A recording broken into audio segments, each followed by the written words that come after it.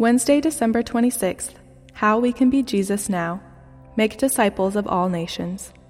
Matthew 28:16-20 says, Now the 11 disciples went to Galilee, to the mountain to which Jesus had directed them, and when they saw him, they worshipped him, but some doubted. And Jesus came and said to them, All authority in heaven and on earth has been given to me.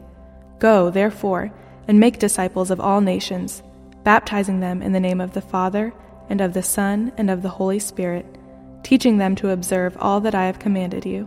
And behold, I am with you always, to the end of the age. This is the word of the Lord. They worshipped him.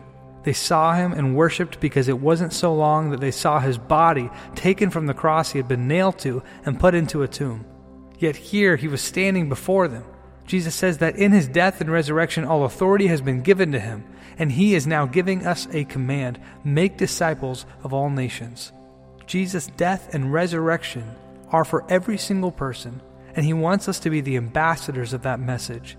He includes us in his restoration process, and that restoration happens when all people hear the same good news that those apostles first responded to. The apostles started a movement that no one can question. Christianity has invaded almost every part of the world, from a few poor peasants to becoming the official religion of Rome in the 4th century. There is no belief system that rivals that of Christianity.